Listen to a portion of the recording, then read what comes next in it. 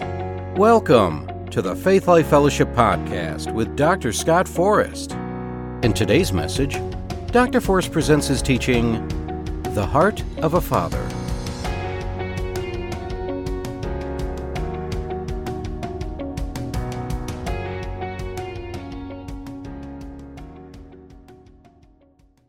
Father or a spiritual father or both, we want to honor you and pray that you continue to be a good representation of what our loving Heavenly Father looks like, acts like, lives like. And that really gets to the heart of the matter when it comes to fatherhood. Most of us, whether we realize it or not, we formed our image, our conception of what our Heavenly Father is like based on what we saw and experienced with our earthly fathers. And as I'm sure you're aware, earthly fathers, even the good ones, were not and are not perfect. Some of us had no earthly father that was there for us in our formative years. So for all of us, the answer to the question, what is our Heavenly Father really like, is the same. If we want to find the most complete revelation of what our Heavenly Father is really like, we have to go to the Word of God so we can get to know Him and develop a relationship with Him and see in the Word His character, His nature, His love, His mercy, His grace. The Bible is replete with what God's like.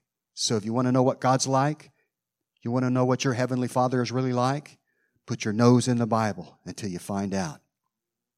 And hold fast to those revelations and not painful memories that the enemy tries to use to paint a false picture of the loving Heavenly Father. And so that in a nutshell is what this message is all about. I call it the heart of the Father. Now I preached it last Father's Day, but I'm coming at a slightly different angle this Sunday this year. So I want to talk to you this morning about the heart of a father. I know it's fundamental and you've probably heard much of this before. But I really want to drive home just how crucial the role of a father is to the stability and strength of the families of America and, yes, even the families of the world. Not only do we need good fathers in the world today, we need good, godly fathers in the world today. Because in case you haven't noticed, fatherhood and the family are under attack today like never before. And it's unrelenting. And it's from all sides. You can't even sit at home and watch a commercial without your biblical worldviews being under assault by an agenda that's going a completely different direction. It's everywhere. There are forces at work in our nation today that are openly advocating the disruption, the dissolution of the nuclear family, which is by definition a family where children are raised by a father and a mother in the same home. And by the way, just so you know, that wasn't somebody else's invention, that was God's idea. And He hasn't changed His mind about the structure of the family for the families of America or the families of the world. Now, I know that it's an ideal structure and it doesn't always work out that way, but it is God's best. Father, mother, children raised in a home together. Amen. You know, I myself, along with my two brothers, was raised by a single mom who had to play the role of both father and mother. And she worked two jobs on many occasions, so me and my brothers could eat, be clothed, have shelter, and go to school. Amen. And thank God, she did a great job. So even to this day, decades later, I still have an affinity for single moms. Every time I see them, I want to pray for them. I want to help them any way that I can. Because I know what my mother went through. Amen. Hallelujah. So getting back to the institution of the nuclear family. Let me show you that in the Word. We're going to spend some time in Genesis 1 and Genesis 3 this morning. So just get used to it. We're going back to the beginning. Genesis 1, verse 27 and 28 to start out with. New King James Version. So God created man in His own image. In the image of God, He created him. Male and female, He created them. Let me read that again. Male and female, He created them. He didn't create them and say, you decide. Then God blessed them, and God said to them, be fruitful and multiply, fill the earth and subdue it, have dominion over the fish of the sea, over the birds of the air, and over every living thing that moves on the earth. If you read the Genesis account in the early chapters, you find out that God, He built a planet that provided everything that Adam and Eve needed, not just to survive, but to thrive. He gave them more than enough, an abundant supply to meet their every need. And in addition to that, He gave them dominion. He gave them dominion over the world and over all the critters in the world. Amen. Hallelujah. So He started out with an abundant supply, caring for the children that He brought into the world. Amen. Amen. Essentially, God said to Adam and Eve, I want you to fill the world with families that will help you take dominion over planet Earth. Not so they could feel high and mighty, but to keep the devil out. Amen. But unfortunately, the devil got involved and messed things up. Genesis chapter 3, verse 1 through 8, New King James. Now the serpent was more cunning than any beast of the field which the Lord God had made. And he said to the woman, has God indeed said, you shall not eat of every tree of the garden? And the woman said to the serpent, we may eat the fruit of the trees of the garden, but of the fruit of the tree which is in the midst of the garden, God has said, you shall not eat it, nor shall you touch it, lest you die. Then the serpent said to the woman, you will not surely die. I believe this is the first half-truth uttered in the history of mankind.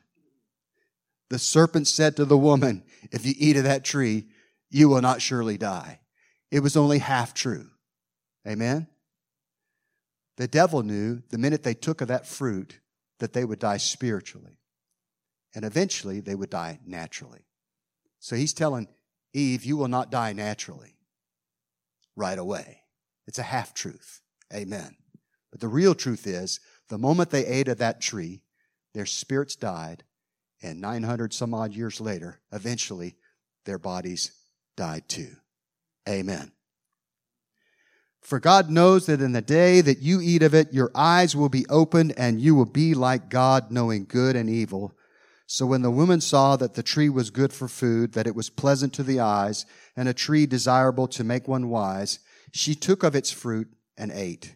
She also gave to her husband with her, and he ate. Then the eyes of both of them were opened, and they knew that they were naked. And they sewed fig leaves together and made themselves coverings. I always get a chuckle every time I read that. I cannot imagine sewing fig leaves together to cover yourself up if you think you're naked. It just doesn't seem like it would work. Verse 8 says, and they heard the sound of the Lord God walking in the garden in the cool of the day. And Adam and his wife hid themselves from the presence of the Lord God among the trees of the garden. Now, this is a side issue, but it's worth going down this trail. The next time you blow it or you miss it big with God, don't run from the presence of God. Run to the presence of God. Tell Him what you've done. Come humbly and ask for mercy and forgiveness, and He will give you grace, and He will give you mercy, and He will restore you to relationship with Him. Don't run from the presence. Run to the presence. Amen. I want you to notice that in this passage we see that after God created man and woman, He took the initiative and began to pursue a relationship with them. He came down on a regular basis and spent time with them. Amen. You know, that had to be the case because even after they had fallen to sin, verse 8 tells us, they still recognized the sound that He made when He came walking through the garden to spend time with them. They knew His voice, the sound of His footsteps, and they felt His presence. God was passionate about His family. He was intentional, to use a buzzword. He was intentional and pursued a relationship with the children He had created, the ones He brought into the world, because He had the heart of a father. Earthly fathers should follow the lead of their heavenly Father and pursue relationships with all the children that they have brought into the world. Sad to say, the world suffers today from a pandemic, dare I use the word, from a pandemic of ungodly, absent fathers. More on that in a little bit. Genesis chapter 3 will continue in verse 9. New King James. Then the Lord God called to Adam and said to him, "Where are you?"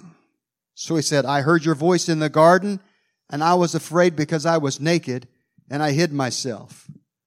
And he said, "Who told you that you were naked? Have you eaten from the tree of which I commanded you that you should not eat?" Then the man said, "The woman whom you gave to be with me, she gave me of the tree, and I ate." And the Lord God said to the woman, "What is this you have done?" The woman said, "The serpent deceived me, and I ate." Amen. So why does God ask Adam and Eve questions that He already knows the answer to? Where are you? Who told you you were naked? Have you eaten from that tree? What have you done? The answer's simple. He's trying to get them to come clean, to come ask for forgiveness, to come ask for His mercy and His grace to be poured out on them, to be restored to relationship with the Father. He's saying, my paraphrase, let's talk about this. Tell me what you've done. Tell me what you're thinking. Let me show you what I can do to help you. This didn't take me by surprise. I saw this coming, and I had a plan before the foundation of the world, before the creation of the universe. It says Jesus was the Lamb that was slain before the foundation of the universe. Amen. I had a plan. Let me tell you about my plan. I think that's what God was saying. He knew what they had done.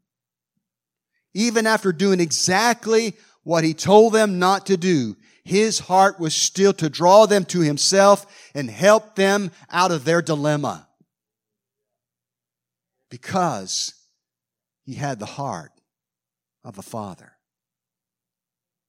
If you had a daughter or a son who got into trouble with the law and he came to you for help, would you disown him?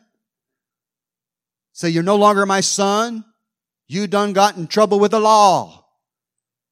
You reaped, you're going to sow." No, a father doesn't do that.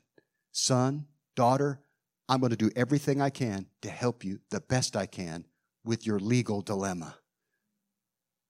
Amen? That's the way God is. We should follow His lead. Amen. Glory to God. He has the heart of a father. You know, God's heart toward His family was not to condemn, but to restore. Amen. So He went immediately into restoration mode in order to rescue the world's first family. That's because if you could ever look into the deepest part of God's heart, you would find the heart of a loving Father. And if you keep reading from Genesis chapter 3, you find out that the Father God, as I already alluded to, already had a plan for man's fall from grace. And He immediately put it into motion to rescue His family from destruction and all the families that would come from them. Amen. Genesis chapter 3, verse 14 through 21, New King James. So the Lord God said to the serpent, "Because you have done this, you are cursed more than all cattle and more than every beast of the field. On your belly you shall go, and you shall eat dust all the days of your life. And I will put enmity," that word there means warfare, "between you and the woman, and between your seed and her seed. He shall bruise your head, and you shall bruise his heel." So God cursed the devil, and He prophesied that the day would come when the seed of the woman would crush the head of the devil. 4,000 years later, that prophecy was fulfilled when Jesus Christ defeated the devil and paid the price for the eternal redemption of all the families of the earth. Amen? Verse 16 says, "To the woman He said, I will greatly multiply your sorrow and your conception. In pain you shall bring forth children. Your desire shall be for your husband, and he shall rule over you. Then to Adam he said, because you have heeded the voice of your wife, and have eaten from the tree of which I commanded you, saying, you shall not eat of it, cursed is the ground for your sake. In toil you shall eat of it all the days of your life. Both thorns and thistles it shall bring forth for you, and you shall eat the herb of the field. In the sweat of your face you shall eat bread till you return to the ground. For out of it you were taken, for dust you are, and to dust you shall return. And Adam called his wife's name Eve, because she was the mother of all living. Also for Adam and his wife the Lord God made tunics of skin and clothed them. Now you might, in a casual reading, just pass this verse by and not realize what's significant about it. It says, also for Adam and his wife the Lord God made tunics of skin and clothed them. How many know they were better than fig leaves? Yeah, I think so. Amen. So God cursed Adam and Eve and the earth because of their sin. Even though he had to drive them out of the garden into a much more hostile environment, he was still trying to help them. He was still trying to provide for them. He made clothes for them out of animal skins. And listen, for that to happen, the blood of innocent animals had to be shed to make clothing for them, which is a type of the perfect sacrifice that was to come, Jesus Christ our Lord. So let me show you the fulfillment of that type in the New Testament. John chapter 3, verse 16 and 17, obscure scripture you might be familiar with. It says, for God so loved the world that he gave his only begotten Son, that whosoever believeth in him should not perish, but have everlasting life. For God sent not his Son into the world to condemn the world, but that the world through him might be saved. I wish people would tag verse 17 onto verse 16 so people would know he's not a condemning God. He's a saving God. Amen? Again, as we saw in the beginning in Genesis, God was not looking to condemn his children, but was passionate about the restoration of his children. So much so that he gave his only begotten Son to save the world from destruction. You know, a lot of times we miss the significance of that phrase. What does that really mean? Well, let me break it down for you. God has created sons, male and female, starting with Adam. Many sons, amen? But he only had one begotten Son. One Son, listen to me, that was born of a woman by the seed of his word. One Son that was exactly like him. And even as precious as that Son was to him, he was willing to offer him up to a torturous scourging and excruciating crucifixion so that after his resurrection, he could be the firstborn of many more begotten sons and daughters. That's you and me. Amen. And all because he had the heart of a father. Shouldn't we as earthly fathers follow the example of our heavenly Father? To be willing to do anything to save our families, even if it meant giving our own lives in exchange? All the good, godly fathers I know will tell you that without hesitation, they would lay down their life for their family, myself included. And if we as fathers are willing to give our lives for our families, shouldn't we work hard as fathers, as protector providers, to provide for their basic needs? Amen? Matthew chapter 7, verse 9 through 11. Matthew is making a contrast, actually Jesus is, and Matthew writes about it, a contrast between earthly fathers and heavenly fathers. It says, or what man is there among you who, if his son asks for bread, will give him a stone? It sounds like a ridiculous question, because to a hungry child, a stone is worthless, but bread he can eat. Amen?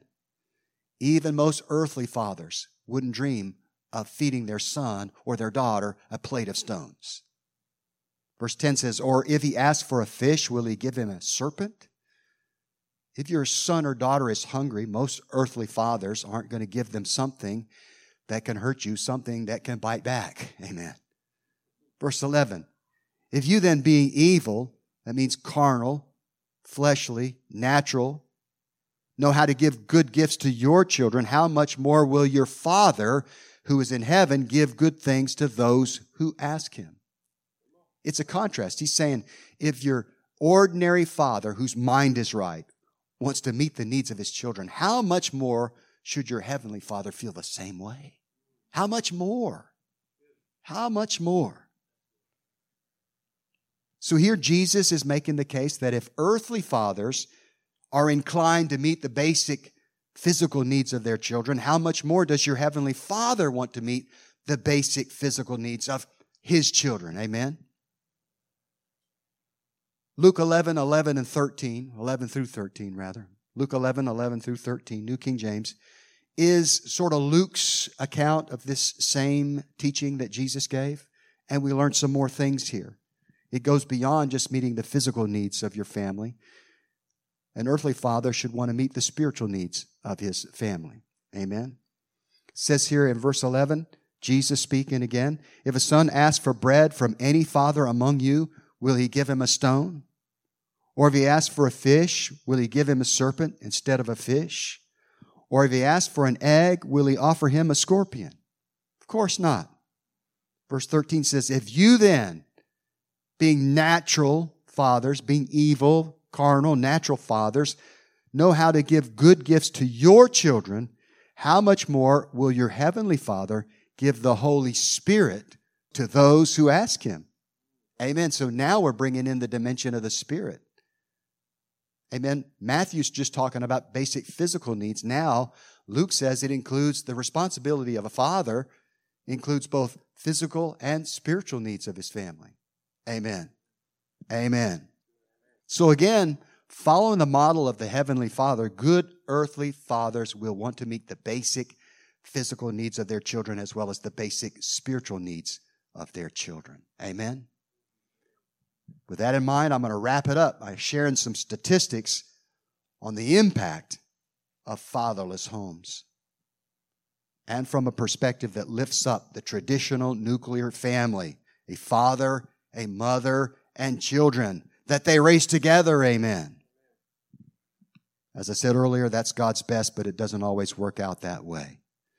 Here's the bottom line. Even if you don't have the ideal family structure, if you trust God, He will give you the grace to raise your children right and overcome the stats that I'm about to share. So don't get in fear. Now, I got these stats from a secular source.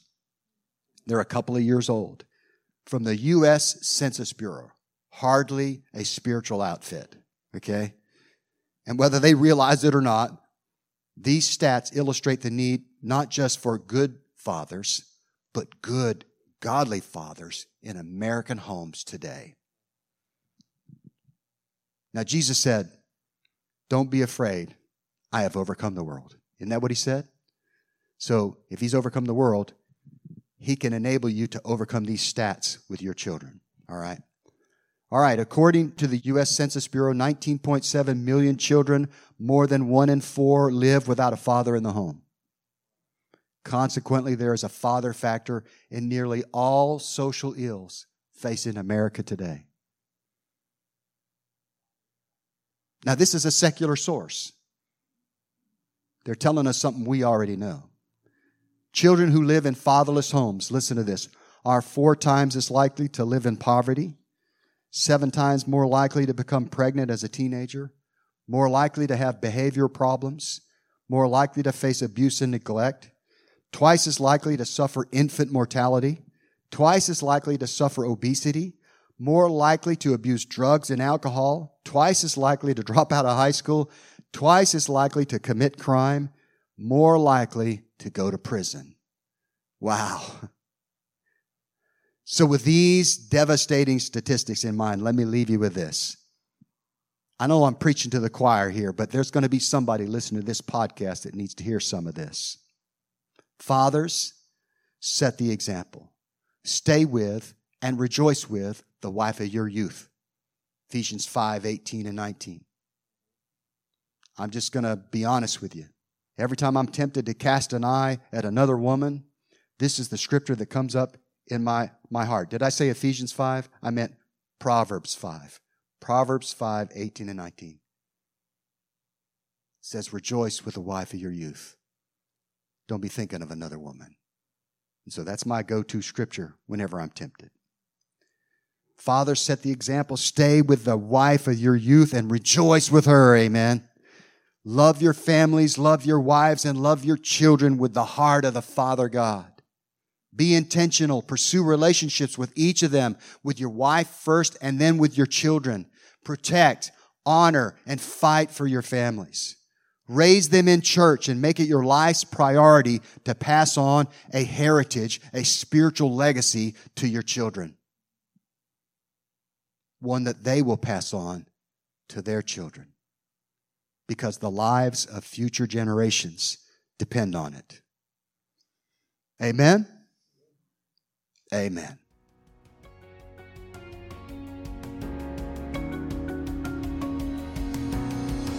We hope you enjoyed Dr. Forrest's message, The Heart of a Father. If you're in the Wilmington area and are looking for a place to worship, come join us on Sunday at 10 a.m. for coffee and fellowship and 10:30 for worship and service. If you would like to learn more about us and hear more of Dr. Forrest's teachings, visit our website at gofaithlife.com. Also, visit and like our Facebook page at Faith Life Wilmington.